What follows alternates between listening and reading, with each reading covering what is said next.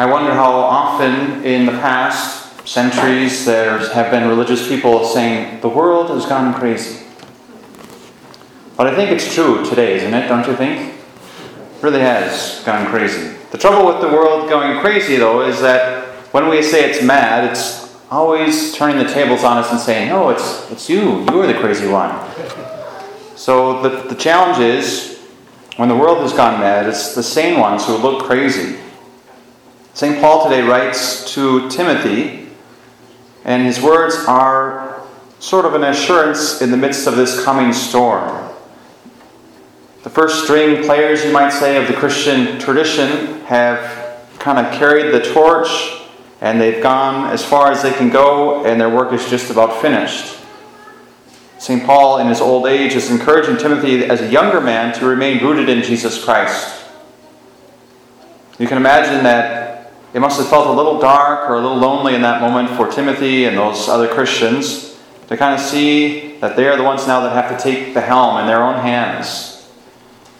The men and women who had originally carried the message of hope, the message of the gospel for that first time period, were departing. They were nearing their own deaths, or they had been martyred, or they had already gone past this life into the next. So for Timothy and those who were left, they had to carry on the work of the apostles now. It was their turn. This is a critical moment in the church. Because in a sense, the first Christians had seen Christ, right? They had seen him with their own eyes. So their faith was rooted in that, what they had seen.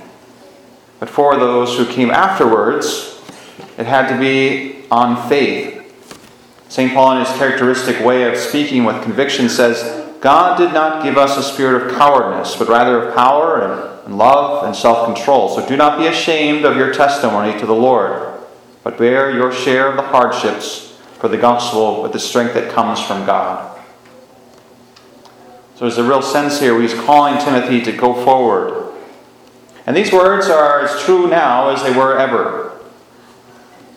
In this time of apparent chaos, we might miss that the St. Pauls of our days, the John Paul IIs, the Mother Teresas, the Teresa of Avila's, the Catherine of Siena's, the great heroes of Christianity, right? Where are they? Why did they depart? Why did they leave us who are so seemingly unable to do what they did? Where have they all gone? We might have these questions in our hearts. They might be on our lips. We might be saying, Lord, what the heck are you doing? But here we are. It's a helpful reminder to remember that God meant these words of St. Paul to us as well for our time. God did not give us a spirit of cowardice, but rather of power and love and self-control. So in Christ and through the Holy Spirit, we have what we need. In a world that's gone mad, we have what we need to carry out this work. We have the antidote to the madness. We were born for such times as these. You might say, well, really? Yes, really, you're here, so you must have been.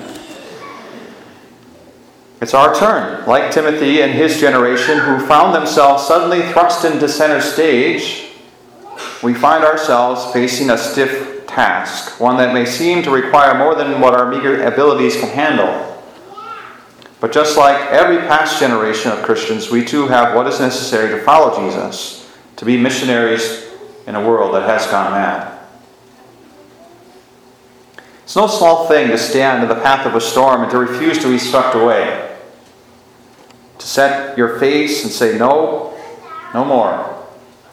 No more shall I flee, no more shall I live in fear. From this time forward, I shall stand fast. So brothers and sisters, do not be afraid.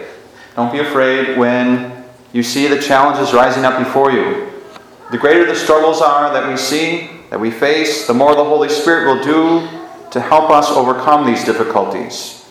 This strength will be given to the full measure that is needed for anyone willing to wade into the task and call upon the name of the Lord. Aid will be given to the full measure that is necessary. Christ did not fail to provide for his body, the church, in the past, and he certainly won't do so today.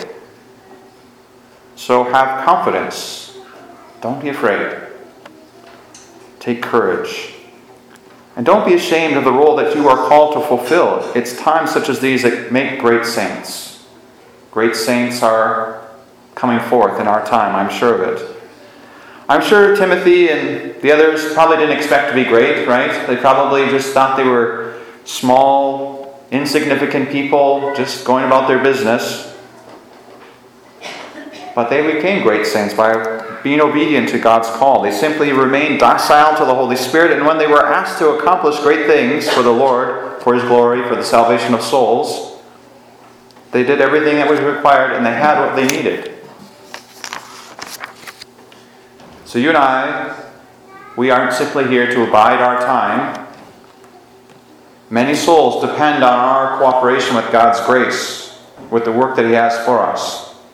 Pope Benedict, in his letter, God is Love, said that there are 3 fundamental tasks of the Church: to evangelize, to help the poor,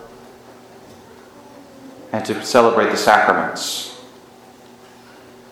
In the aftermath of any large-scale destruction or disturbance or uprising in the Church over the centuries, the Holy Spirit has always been there to help us through that time and then afterwards to rebuild, to reorganize, to get started once again after the storm has passed. We've been through a storm, and I think the storm is still going on. But if we have faith the size of a mustard seed, we will be able to do what we need to do. To put your trust in God, to ask the Holy Spirit to guide you, to take up the task before us, to be a part of the work which Jesus wants to do in His church. The position is open for anyone and everyone who wants to be a part of it, who's willing to give their all in this effort. We do find ourselves in difficult times. We do find ourselves facing uncertainties. We do seem to lack strong, clear, and decisive leadership. But again, do not be afraid. Do not give up. Do not leave the church, for glory awaits us if we put our hands to the plow and labor with Christ. Lord Jesus, I give you my hands to do your work. I give you my feet to go your way. I give you my tongue to speak your words. I give you my mind that you may think in me. I give you my spirit that you may pray in me. Above all, I give you my heart that you may love in me your Father and all mankind. I give you my whole self, that you may grow in me, so that it is you, Lord Jesus, who live and work and pray in me. Amen.